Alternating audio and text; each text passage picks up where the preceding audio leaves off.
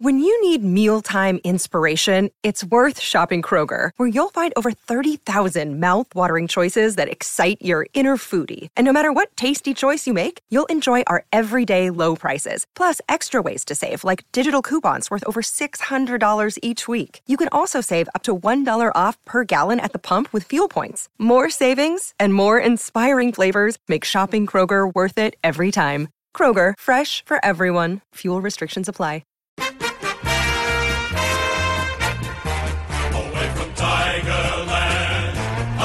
Fury, we're from Tigerland. In any weather you will see us with a grin, risking head and skin. If we're behind, then never mind, we'll fight and win, for we're from Tigerland. G'day everybody and welcome to the 17th edition of Tiger Tragics, and it is a very happy morning for us today. I'm Mitchell Scott. I say hello to Tony Schibeci. And I'm Tony Schibeci, and you're having a birthday. I am. Scott. I am. Congratulations Thank to you. That came up on my Facebook alerts. Did it? There you So go. congratulations. Well done to you. 32 and not feeling any younger. No, exactly. And here's Karl Bianco. Oh, hello, gentlemen, and happy birthday to you, having just had a birthday myself, so, yeah. Hope So you we have all a good one. celebrate a birthday in footy season. Yeah, pretty much, There you yeah. go. It's funny because last week everyone was like, happy 21st, Karl. Karl is the baby of the crew. You I are am, just turned yeah. 21. Pretty much. And everyone today has been saying, oh, how old are you? Mitch, 21. And I just go, oh, to be that young again. How old are you? I'm 32. 32. Just turned 32. So combined together, you are 3 years older than me. We'll just stand on the top of each other, throw a cape over the two of us, and we'll try and get through together.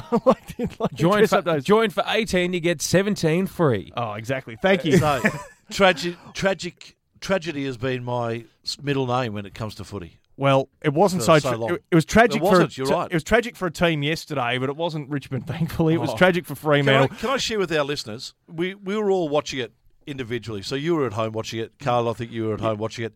And I was in the Virgin Lounge up in Sydney coming back from some motor racing watching it. Yeah. And we were having some banter before the game on Messenger or WhatsApp or whatever it is. Every result that we didn't want to happen on the weekend went against us. So Sydney won, Port Adelaide won, and suddenly we were down to sixth spot, and we were sitting, oh, great. The equation essentially was we need to win both of these games to get top four, and we were having a bit of banter. Is this going to happen? And the first bounce happens and 5 goals in the first 20 seconds of the game. And my comment straight to the group was, we're stuffed. We're stuffed. It was all over. We will look at each other on WhatsApp going, we're done. Top 4, wipe it. We're all gone. Thankfully, early birthday present came in the form of the next 2 hours and ended up being a 104-point victory to the Tigers and a big, really important depending on what happens this week, 6% boost in percentage. So it was 25-5, 155. So you talk about accuracy. Yeah, that's good. not bad. That's amazing. Did we kick 6 or 7 straight before our first point? I know we kicked 8-2 in the second Yeah, I quarter. think it was about 6 straight before the first point went through. We were just when you get to walk into goals and you kick them from 20 metres out, it is hard to miss. But it was our most complete performance, I think, of the year. Fremantle 7-9-51. And this is probably the first question: is how much do we take out of this result? Given and it's a very good question, Mitch. Given what Fremantle dished up after quarter time, it is a very good question, and they are crap. Fremantle are shocking. Let's cool our jets. It was a great win. Fantastic. 104 points. I was going to ask you, because you're a good stats man, Mitchell. Mm-hmm. When was the last time we won a game by 100 points? I cannot remember it. GWS? No. I think it was. I think it was the corresponding round 22, 2015 against the Pies at the G. And there was a Gold Coast game. Those last few games of 2015, we were belting teams off the park. Qs were in the rack; they were done. Gold Coast got blown apart by about 80 points, and I think we might have got the 100 because Dusty got in trouble. I remember for giving the bird to the cheer squad members in the Collingwood at the end when we were just blowing it apart. But yeah, you're right; it doesn't happen all that often for us. Exactly, especially when Damien Harwood came out towards the start of the year and said, our team's one of those teams that said they're going to win by 30 points or lose by 30 points. We're not going to have blowouts. And that's I think what was the heartening thing for this game was that when the foot was there to be put on the throat of a really meek opponent who just weren't firing a shot, we went for the jugular and we really made them pay. And even in you could tell they had a sniff in that last five minutes because Fremantle, I think, kicked a goal or two, got it back to under 100 points, and there was a minute and 30 left, and we just went, it's going to be 100, bang, bang, two more goals, and there was the goal kicked after the siren to win it. But as you say, Schibeci, that first quarter, we were, feeling a little bit pessimistic. Fremantle were up, Fife was dominating. Harley Bennell on his debut for Fremantle kicked two, and we were just sort of hanging in there. Townsend bobbed up, and we'll talk about him a bit more in depth shortly. But trait, though, hasn't it, of ours, just those slow starts. Just once we get into it, we're fine and we're rolling, and it's just a matter of hoping that the damage has been minimised in the first 10 or 15 minutes and the team doesn't get 4 or 5 goals up. I wonder if it's actually, because I found that the games where we've jumped out of the blocks early, like you think about GWS and Sydney and those types of games, we've fallen away. We struggle to we find ourselves holding on, and we let teams back into the game, and it's almost strategic, I think, maybe in the sense that just hang around, don't fire your first shots yet, and then when you can put them to the sword, don't leave them an hour and a half to come back. Only give him, because it's all a balance of goals versus time, I guess. But certainly quarter time, we were down by 4 points, and our intensity wasn't there. Our defensive system was working really well. But then, whatever Dimmer said at quarter time, my God, 8 goals, 2-1 behind. Kane Lambert comes out and just goes bang, bang, bang, and with 10 minutes to go in the quarter, game was over and beyond reach. And we started speaking a little bit more with spirits, and the messaging started going. And Karl, it was just it was breathtaking.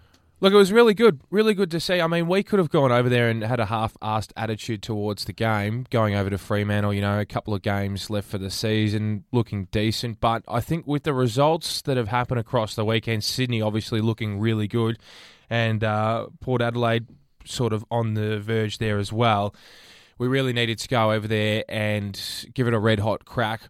I personally was expecting us to win by maybe 30 or 40 points, get away with a 30 to 40 point win against Freo over there would have been a pretty decent result. But to the boys' credit, they went over there and they weren't going to, give Fremantle an easy ride and just say, we'll beat you by 30 or 40 points. Everything was going right for us. The pressure was outstanding in that second quarter when fantastic. They just lifted a notch.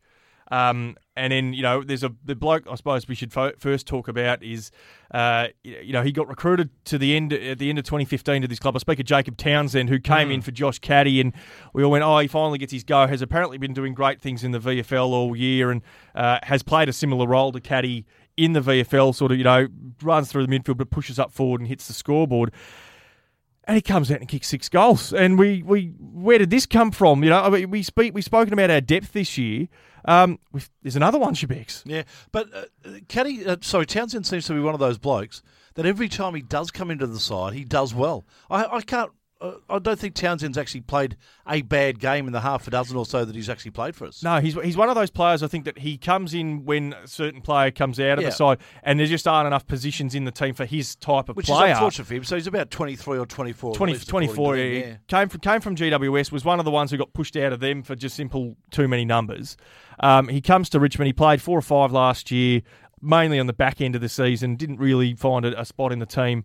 And then he comes in for his first game of the year. As Dimmer said in post-match, coach has kept him waiting a long time this year, and he had a bit of a point to prove. And he comes in and he played the Josh Caddy role better than Josh Caddy. It's going to be really interesting come final if he does that again next week. If he maintains that form and his role in the side, and we're going to have some real selection dilemmas come the first final. I've said this before though. Every player appears to know what their role is, and we've actually got that depth where, you mentioned it before, how Townsend seems to be the caddy equivalent in the VFL. Yep. That must be a true reflection on what's happening at Tigerland this year. People in the VFL are playing a similar role to what they would play in the AFL should they be selected in the best 22 for that week. That's the way it's meant to be. That's why teams have had their own VFL team. Exactly. So that way they can run the same game plan through, and it just, when they step into the seniors, it's just like they're playing. They know exactly what they're doing. And that's the success that Hawthorn has had and the success that the Bulldogs have had. I know not this year necessarily, but that's been born of that whole system. And, it's really refreshing to know that we've got, I was, when a team came out on, Thursday night and even Friday, and Oleg Markov, who's someone I've been critical of he looked this fit, year. I have to say. He looked fit. He looked good. When push comes to shove, as it stands right now, I don't think he's in our best 22. but He did his role. he did his role. He played well. He ran hard. He looked fitter. He used the ball better. He's been one of those players, I think, that when he has been in the side, his decision-making's let him down a little bit. But look, I suppose there weren't many bad decisions to have been made yesterday, given it was basically just spot up a teammate and keep going. Jack Graham debuted. We've been calling for his debut for a while. He's under-18 captain last year for South Australia. Lark medalist, came down the order in the draft, and we managed to get him with a second-round pick. And he's been banging the door down for a while. Had some injury setbacks. Comes in, and to let you guys know, he equalled the record for the most tackles laid by an AFL/VFL debutant. NAB Rising Star nomination. 11 tackles, so we might have another one there. And again, played his role. You talk about the pressure lift that came in the team and the pressure that has been such a big part of this team all year. 27 pressure acts from a debutant, game one, which was the most by any player of the game. So he's got that appetite. He's got the skills. He bobbed up with a goal from a dubious free kick, but, you take that, and well done to the young man. And I was really impressed with him. I think he's going to create more selection headaches again for the rest of the season. What do you guys think of him? I thought he certainly didn't look like a first-year player when he was out there. He looked like he's got a massive build. I think they call him the fridge, though. Have you heard that? Yeah, because he's so solid. Because he is so solid. Yeah, look, great signs there, definitely. And, yeah, I look forward to seeing what he has to contribute to the Tigers in the years to come. Obviously, probably won't play finals. Well, I mean, it all depends on how hard it goes. But, yeah. Well, injury-wise, we're looking not too bad. Yeah. We're all right. Probably our tours have got the more sore bodies than anyone else, I think. Yeah, and that's where it'll be interesting to see maybe I know that we do have the bye week coming up after, as to whether in round 23 someone like Gasoldo did get dropped for this game.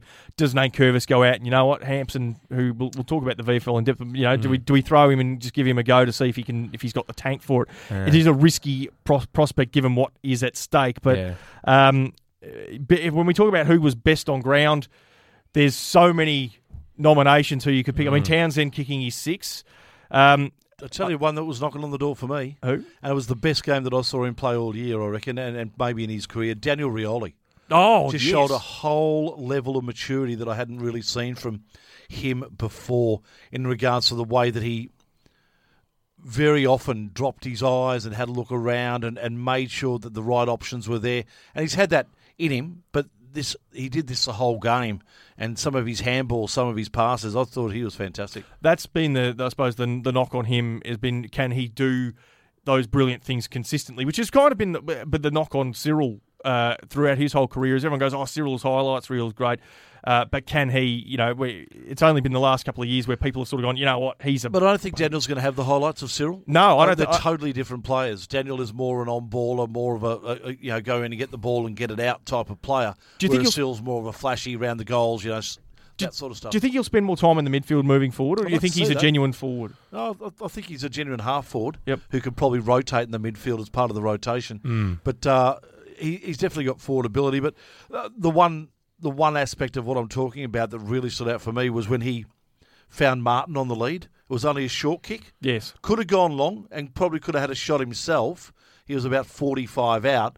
And some people may have thought that was the better option because Martin was coming hard on the lead and he had a bloke right on his tail. But he had confidence in Martin enough to put it in front of him, and Martin took the mark and kicked the goal. Really good level of maturity, I thought, from Daniel Rioli this week. It's fantastic to see. He's approaching that sort of 50-game mark coming up soon, if not early next year. And Dusty, I mean, we speak of Dusty. Dusty did what Dusty does. And, he did a couple of interviews. Interviewed before the match, interviewed after the game. Match. He's finally getting an appetite for talking. I wonder, we'll talk about that a little bit later, but 36 disposals. I think the knock on people that have had on Dusty this year is I think, he gets a lot of the ball and, he gets a lot of meters gains and all that, but, does he butcher the ball a bit? Is his efficiency good enough? Well, he went 83% yesterday, 7 clearances, 2 goals. That's these days a standard Dustin Martin game, and there was one particular kick to Jack Riewoldt in that last quarter where Fremantle was shot, but he burnt away from his opponent, took a couple of bounces, and then spotted him up like on the chest, 65 metres away, Jack just rolling off his opponent. Jack goes back and kicks the goal, and it was beautiful, crisp as you know, like it was like Craig Foster levels of love of football. The way, you know, Fozzie talks about Barcelona. That's what I was getting from looking at that. I'm going to make a call right now. Oh. Jack Graham will win a Brownlow. Brownlow medalist Jack Graham. I've seen one game. That's all. I've seen enough. He'll win a Brownlow. He's future Brownlow medalist Jack Graham from now on. About Kem Pedersen when he first started his career. Well, he might, maybe not a Brownlow Pedo, but he might win a, you know, he might win a Norm Smith for them this year. I was saying the same about Aaron Fiora. Oh well. Let's not pick up the dust. That's no good. That was the one that got away. Dusty was fantastic. There was a bit of play that I think for me, and you know, if you've seen something similar to this that sort of epitomises the change in the Richmond attitude this year, and it was in that second quarter. Kane Lambert, the ball comes in long to Kane Lambert, and Jack's running alongside him. In the Richmond of the past, Jack would have cried out for the ball. Give me the ball, let me kick the goal, just handball it over the top, ask for the cheeky one, and try and snap it himself. Jack selflessly saw that the chase was on to get rid of Lambert, and I think it was Griffin Logue was the opponent. He just ran, put the perfect shepherd on, allowed Lambert to run into the open goal, and for me that epitomises the sort of change in mindset of this team there, where we're not hungry, we're not looking to just, you know, it's all about me, and it is genuinely a selfless football club, and I'm loving it. There's a lot of that about. There's definitely a lot of that about at the moment, and it's great. They are working together as a team. Guys are running 100 metres to congratulate blokes on Alex Rance when he kicked his goal. I think everyone came from everywhere to pat him on the back and stuff like that. It is really good. There's a good feeling. That was when we knew we were taking the piss, didn't we, surely? When Rance went forward. He took a couple of marks, kicked a goal. Did he actually just find himself forward? Or did he surely wasn't put forward. Well, I think he might have just done it for the shits and giggles, to pardon Was the it language, that, or was it a matter of maybe trying to see whether or not Grimes and Asprey could sort of hold the back line together without him just for a little bit to test that theory? They get too much into it, I think. Now. They both certainly did. I think it was a case of, you know what, his opponent probably had run up that far and he just went, all right, I'll go and follow him. And, I don't care. And then he just happened to hang up there for a rest and kicked the goal. He's actually, I know people knocked his kicking back in the past, but it was a dead eye. It was straight through the middle from 45 on an angle.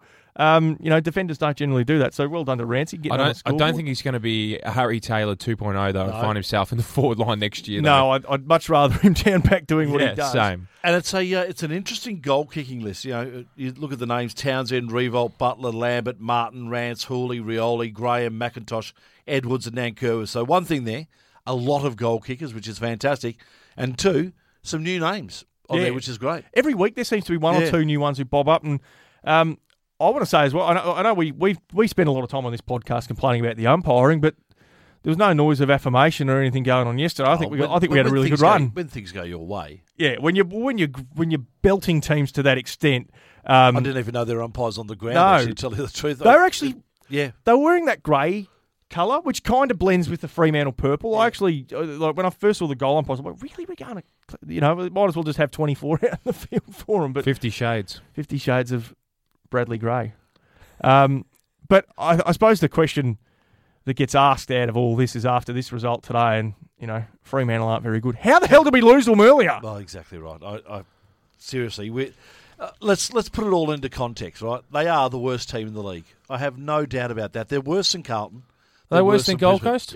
Without a doubt. You reckon? Yes. Well, Gold Coast have got like plenty of key players who aren't playing. For the list that they've got, they are the worst team in the league at the moment, without a shadow of a doubt for me. How we lost to them in that first time down here at the MCG, and if you, as I said, you put it in context, 1 minute of football and one reverse decision, and we are on top of the ladder. Don't break my heart, Schibeci. We are on top of the ladder. We beat GWS. We beat Fremantle. Dylan Grimes plays in front of Mundy, and Shy Bolton's review goes the right way. And 18 blokes played in front of Mundy, and we were a chance.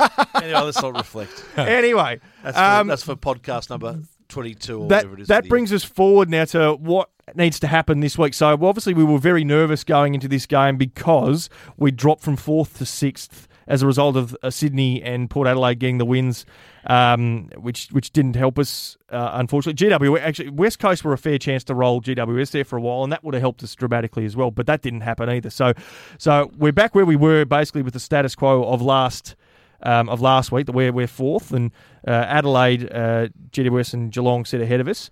Now, if we have St Kilda Sunday, MCG, and we should pretty much know for the most part the equation for us going into that game. The equation's simple. Yeah. We just have to win. We win.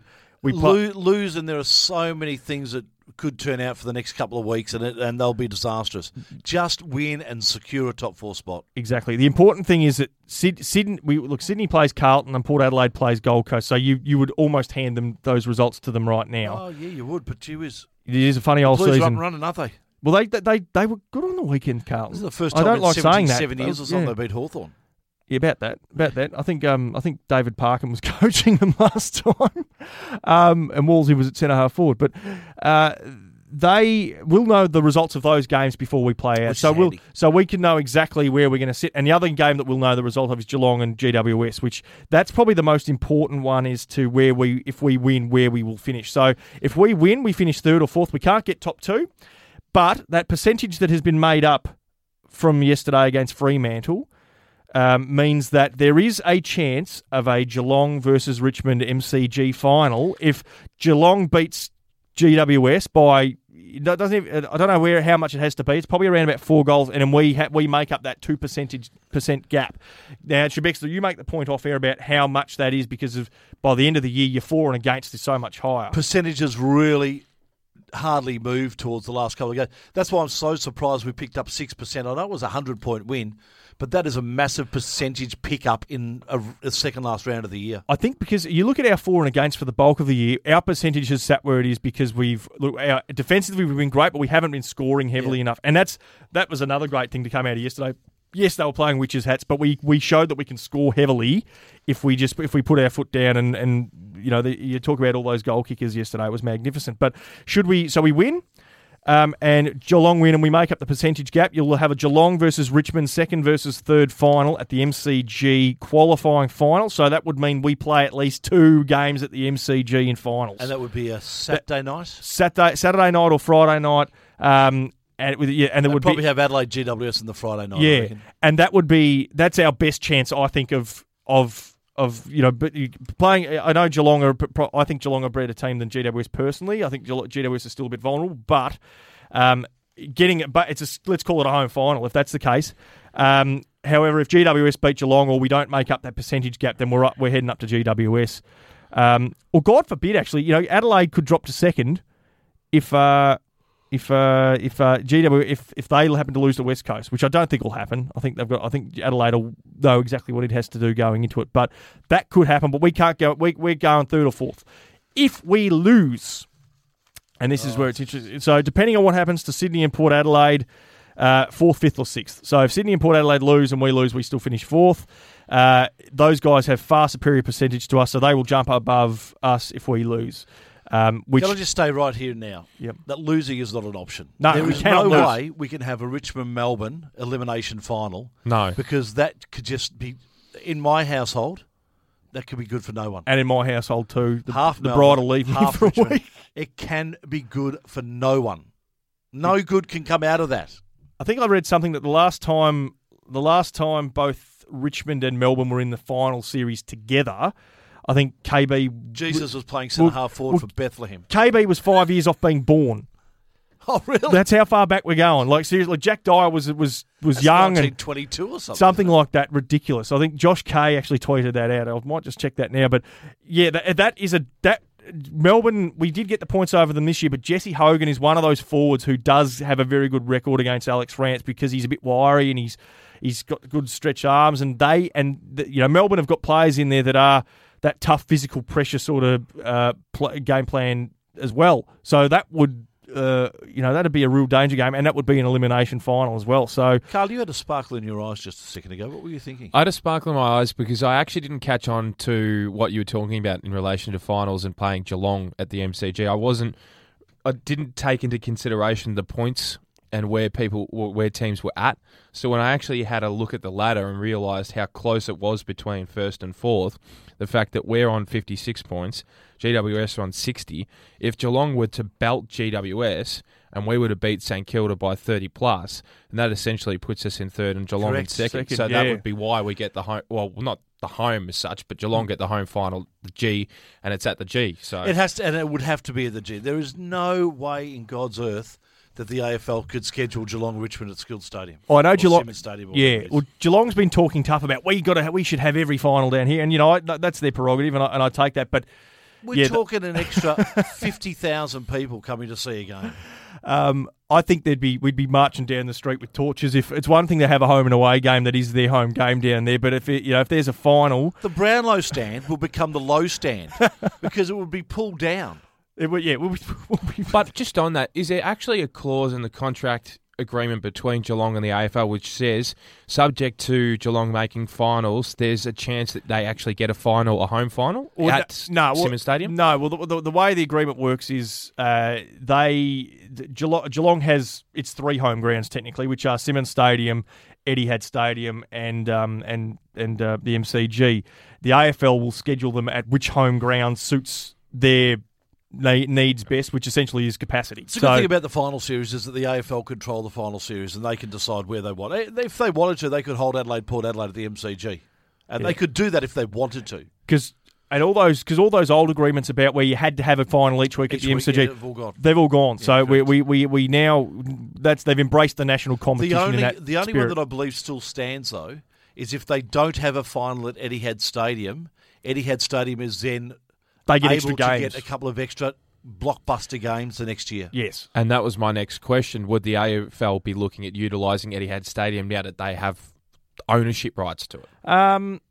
Not if it's going to knock 35,000, 40,000 people back because from getting through. We know with Geelong Richmond, that's going to be like 95,000 plus. You'd have to That's a fair question, though. It'd be interesting to see if Geelong flew the flag a bit, and maybe that was the compromise. But I think Geelong prefers playing at the MCG my understanding anyway. of the agreements, though, is that if there is a final to be played in Melbourne, it gets played at the MCG. Yeah. Over Etihad. It makes sense. Even if it's St Kilda or Essendon were to host it, it gets played at the MCG. And that's why the Dogs, they had to play their home final against Adelaide a couple of years ago at the G rather than at Etihad. And I remember there was a go, well, that's our home ground. And the AFL said, well, look, let's try and maximise the attendance here. And it actually turned out to be basically an Etihad-sized crowd. It was about 50,000 turned up. Yeah. And they lost by a goal, and it wasn't the end of the world, so to speak. And, they didn't really beat their drum about it, but internally they were going, well, we'd prefer to be playing our games at Etihad. Ox actually threw up a mechanism last week, he said, as a suggestion for a blanket policy so that you stop the Geelongs and the Bulldogs and the St Kildas of the world complaining about not playing there. And that is, first 2 weeks of the finals, if you're the home team, you play it at your home ground. So under this policy, if St Kilda made the finals and earned a home final, it would be at Etihad. Or you could be Moorabbin, might as well be. Geelong would host it at Simmons, and then therefore for preliminary finals, it's entirely the AFL's discretion. So they would go, you know what, we're playing 2 games at the MCG, get stuffed. We want to get 200,000 people through the gate. Whether that would work practically with like memberships and that sort of thing, because that's the other reason why like Richmond members sign up as a if you're the member that has the finals tickets rights. Where are you going to fit them in at Simmons Stadium? Because they all pay their membership and they all have a right to get a ticket to the finals should Richmond make it. So good luck closing all those guys out. Just saw KB's tweets in regards to the fact that he's losing his tipping touch. He selected Richmond to beat Freo by 100 points, and the Tigers better than he actually thought, winning by 104. Good on you, KB. He's just keeping in touch with Finally, one of his 100-plus margins came to fruition. This is the stat when Richmond and Melbourne last appeared in a same final series. Jack Dyer was 27 years old. EJ Whitten was 8. Ron Barassi was 5. Bob Skilton was 2, and KB hadn't been born yet for 5 years. So that's an amazing stat. That goes a long way back. St Kilda this week, they torched us in round 16, I think it was, by 80 odd points. Yeah, the Matty Rewalt game. I remember we did the podcast that week, Schibeci, and we really didn't read that much into it. We for us, it was a write-off. Yeah, I was glad I was away that week, to be honest. Yeah, you're up sunning yourself on the Gold Coast, weren't nice. you? I think the MCG suits us a lot better for this game, particularly if it does rain a bit. It will be emotional for St Kilda. And it'll be emotional for Richmond fans as well, because there is no doubting, and please get behind him, Richmond fans. I know you will, because we like that, but there's no doubting that Nick Riewoldt has been a champion of this game for the last 15, 20 years. So he is a modern-day legend, and he will receive the right send-off that he deserves at the end of this game, even though it's not St Kilda's home match. Well, no doubt. And obviously the Jack factor comes into that. Yeah, I'm sure that Jack might even be one of the lifters at the end of the game when it comes time to cheer him off the ground. Wouldn't surprise me if that, because he's had the official home one last night, which was he shed a tear, and Nick will treat this game as. There is still that outside chance that they could potentially play finals, but again, they will know that by the time they hit the ground. So Jack's the Richmond representative of the lifters. Who'd be the other one? Game. Who's the St Kilda one?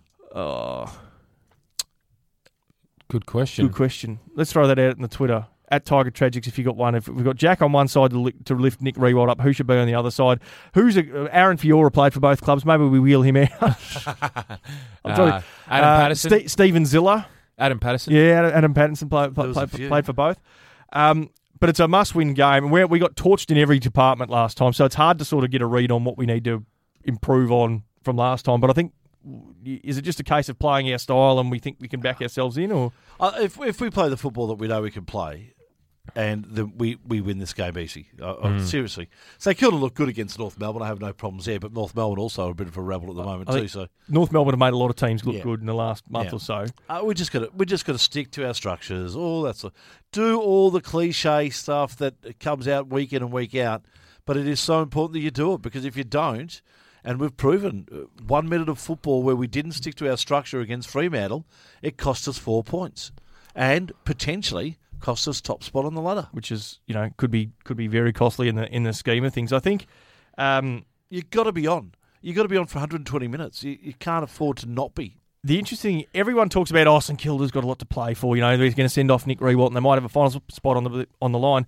We're playing for a top 4 spot. We've got as much on the line as anyone. So I'd like to think that's the messaging this week from Damien Hardwick to just treat this as a final that we need. This is a must-win game. Do not rest on the laurels. I don't think they'll be resting blokes. I think the bye after it, as much as people have knocked it, will help us. But the bye's an amazing thing, and that's the reason why the AFL have brought it in, whether we agree with it or not. But the fact that they've brought it in means Richmond can play their absolute best 22 that they have available to them, barring injuries, for this game, and know that the blokes can then have a week off the week after. Carl, would you be making any changes to a team that won by 104 points? And the reason I say that is because Sam Lloyd had 50 disposals and kicked 4. Yeah. And Griffiths, Conker, they all got through. Sean Hampson got through again. Anthony Miles played really well. You talk about the depth. There's players there knocking down the door, but, it's hard to... You can't drop a Townsend. He's kicked 6. Like, what do you do? Yeah, it's a good question. I reckon just keep it as it is and maybe give... Well, Caddy's obviously going to be out next week anyway. Jacob, to his credit, came out and kicked 6 goals. I mean, can we really say that we expected him to kick 6 goals on the weekend? No. Probably not. Take it to the bank. There will be one change. There will be. There'd be at least one change. Bank. It'll be Sean Hansen will come in. You reckon? You think definitely coming in? Take it to the bank. To see whether or not he can play out 4 quarters? Correct. Yeah, that's exactly. a fair whether call. He can play out 4 quarters. He'll share with Dan Curvis, and they'll provide that second tall option. That was my next question. That could be the Clark Keating move that Brisbane used to rely on when they did so well. And if it comes off, fantastic. And St Kilda, they have got a plethora of tools. They do. That last time against them, we did get stretched with Membry, and they have a lot of those guys who can then run through the forward line as well. And it'd be interesting to see, actually, while we're here on that question, assuming all of those guys that have been out for the bulk of the year are fit and available, Griffiths, Hampson, Conker, how many, if any of them, would you, if all fit and available, would you like to see in that 22? And how many do you think would actually disrupt the game style if you put all of them in? Could that be the case? I think you'd only take 2. I seriously don't believe you could go with Griffiths. I just don't, unfortunately, at the moment. I'd argue that you wouldn't want to go with Conker based off past history. If you think about who's he going to replace? Well, that's another thing. Like, who does he replace? Well, he's not going to replace Bashy. He's playing well at the moment. He's not going to replace Aspie. Broad? Nah. I reckon Broad's earned his spot. See, Broad's earned his spot and kept short out of it. Short's another one who's in that line of players who they like his kicking. They do like. You would just hate history to repeat itself and have Conker come into a final where he's not needed and not be 100%. Like if we go back, when was it? 2015, I think Conker came in against North Melbourne. It was just shambles. It was a shambles. You're right. And with all due respect to Conker as well, I love Conk. Don't get me wrong, but yeah, I think Hampson's the better prospect in terms of fitness. Yeah, but I think.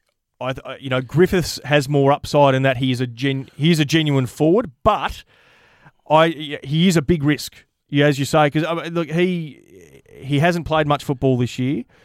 He does, his form in the VFL hasn't been earth shattering, and he has battled a shoulder issue as well. And I hear what you're saying about the upside of Griffiths over Hampson, but what is the upside if he gets a hit? Well, you're a man down, and then Nankervis has to shoulder the load, and you're a man down, and you're effectively two man down because you cannot play Hampson in the finals if you don't give him a run this week. The only other question I wanted to raise is: would it disrupt our existing game plan, seeing as we've based it so much on having the small forwards? If we then bring another tool into the equation, no, because Hampson picks up from where Soldo basically works. Soldo was left out, placing that. I don't think you can. That's why I don't think you can have Hampson. Just a question. I don't think you can put them both in. I think that's if they try to Hampson and Soldo in. No, because it was too tall, and it's all about pressure, and they just aren't pressure players. And unfortunately for Soldo, he's just not there at the moment. He's a good ruckman, but he's just not that forward you're looking for. No. Hampson offers you both options. Griffith offers you the forward option, not necessarily sure whether he's your ruck option.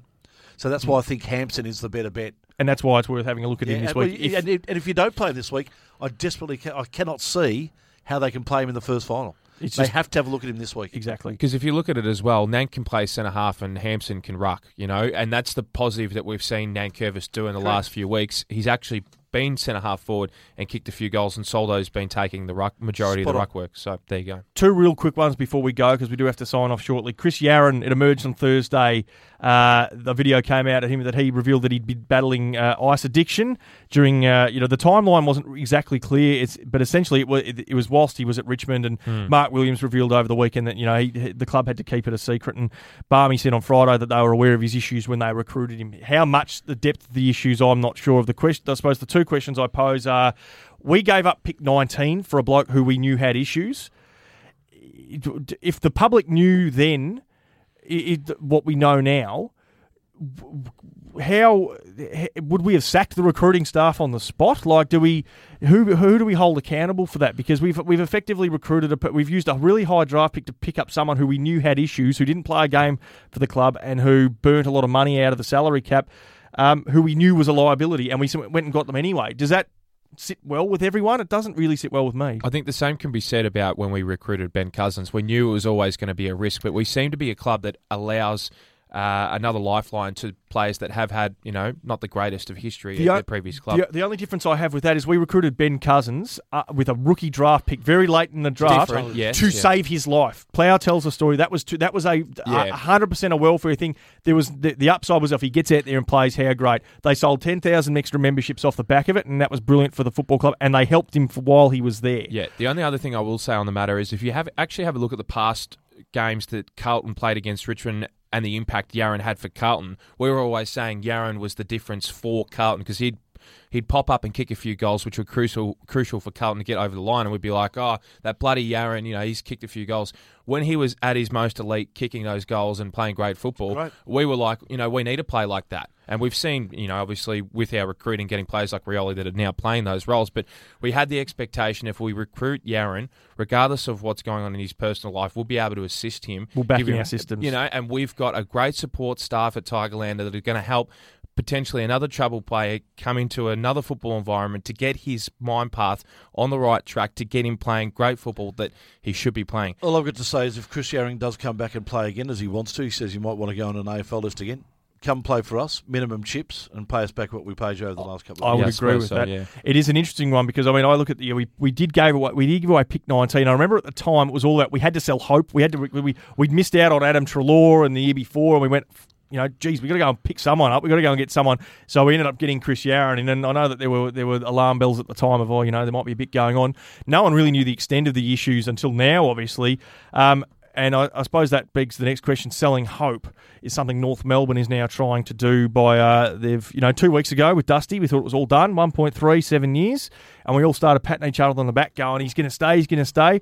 We read today, and there has been some murmurings around that, North's increasingly feeling like Josh Kelly's going to stay. So they've reportedly put 1.5 times 7 on the table because they need to go. They need to get someone. They need to sell some hope. North shouldn't be surprised, though, if both Dusty and Kelly stay, because I think history will dictate and tell you that players are more likely to stay than they are to go.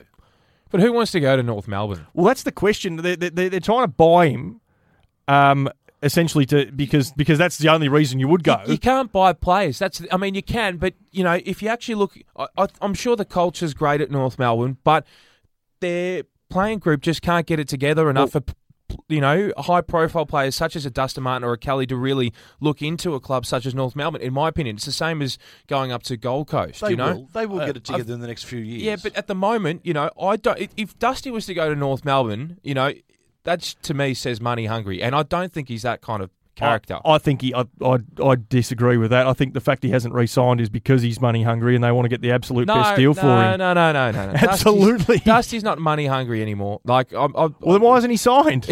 Why he hasn't give signed? It to the end of this. I'll give you one reason why he hasn't signed. It's a little thing called Charlie. Because if he wins the Brownlow medal this year, and he definitely will, then all of a sudden it's a whole different level. It's an extra thing It's up. a whole different level. And that's fair enough. He should be entitled to get what he can get for him at the best he can, because you only get one shot at this. Yeah. You don't get to come back at 35, 36 years of age and say, oh, hang on, can you please give me an extra $500,000 for all those good years I had? You only get one shot at it, and good luck to him. Which is why I asked the question. North Melbourne's 1.5 times 7 years. You go, it's only 200,000 more than us, but that's times 7 years. That's $1.4 million. Tax that, let's call it 800. That's $800,000 more dollars. That's nearly an extra mil. But can I also say to you that once you get Would you knock that back? Once you get Charlie around your neck, all of a sudden you have a legacy that you leave into the football world because you're a Brownlow medalist, and the future of your career in the AFL is highly scrutinised. Now, for a Brownlow medalist to go to a club and not perform due to the fact that the people around him are performing isn't good for you either. So you might as well stay with Richmond, with a team that you know is on the up for the next 3 or 4 years, and have the best time of your life for $100,000 or so less, and make that money elsewhere through corporate deals and stuff. Spot on. I'll ask you one question, or two questions in one hit just before we go. KB, A, do you think he's staying? And B, KB posed the question today: if Richmond won the flag this year, would you feel better about him going? He's staying. And if we win the flag, no, I'd feel even worse, because I'd want to keep this team, as much of this team as I could together. I know we're going to make 3 changes as a minimum, but as much of this team as we could together for as long as we can, to ensure that we have a successful 4, 5, 6 year period coming up. I'll be really, really pissed off if he left us if we won the flag. Absolutely. Yep. Karl? Staying, and if he was to leave, I think there'd be somewhat a loss of a confidence within the group, because as soon as he puts pen to paper on that contract, the confidence within the group remains. We all know what role he plays at Tigerland and how much of an impact he has and how great he is to his peers.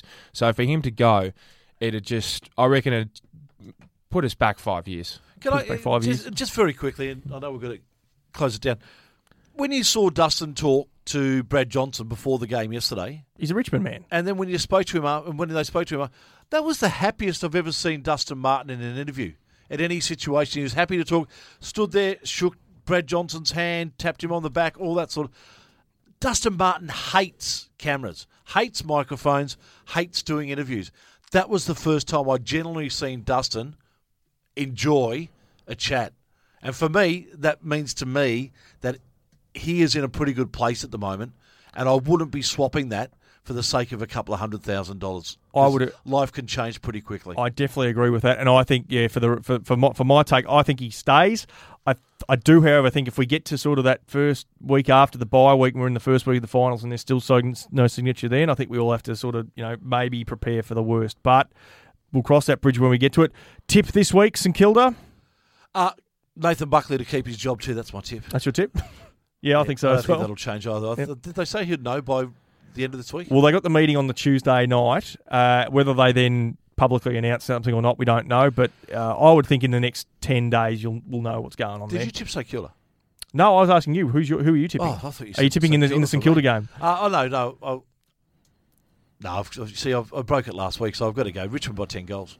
John Barker to be signed as Gold Coast coach. Oh, sorry. No, I think I think we'll get the win and we'll pay tribute to a great servant in the AFL and to the St Kilda Football Club and Nick Rewald. Go Tigers. And it'll be an absolute honour for me to be able to talk him off the ground as he walks off. Ah, yes. The voice of the G.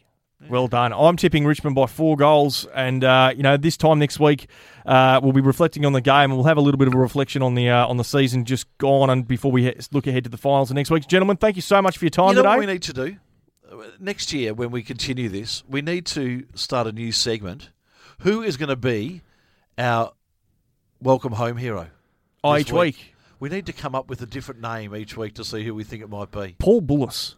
Paul Bullis, that'd be Can we get Paul Bullis back in? Darren Gaspar. Darren Gaspar. The Gas Man. Jeff Hogg. Jeff Hogg would be fantastic. Patrick Bowden. Matthew Rogers. I'm just playing Chris Naish. I'm just thinking back to Stephen Jerica. Let's get the 1996 team up. The poster I had when I was a kid. I think they had Nick Daffy, didn't they? Yeah, the Duck. They had the Duck. Rory Hilton. Rory Hilton. There we go. Gentlemen, I thank you. Go Tigers! Go Tigers. Tiger of old, we're strong and we're bold, for we're from Tiger.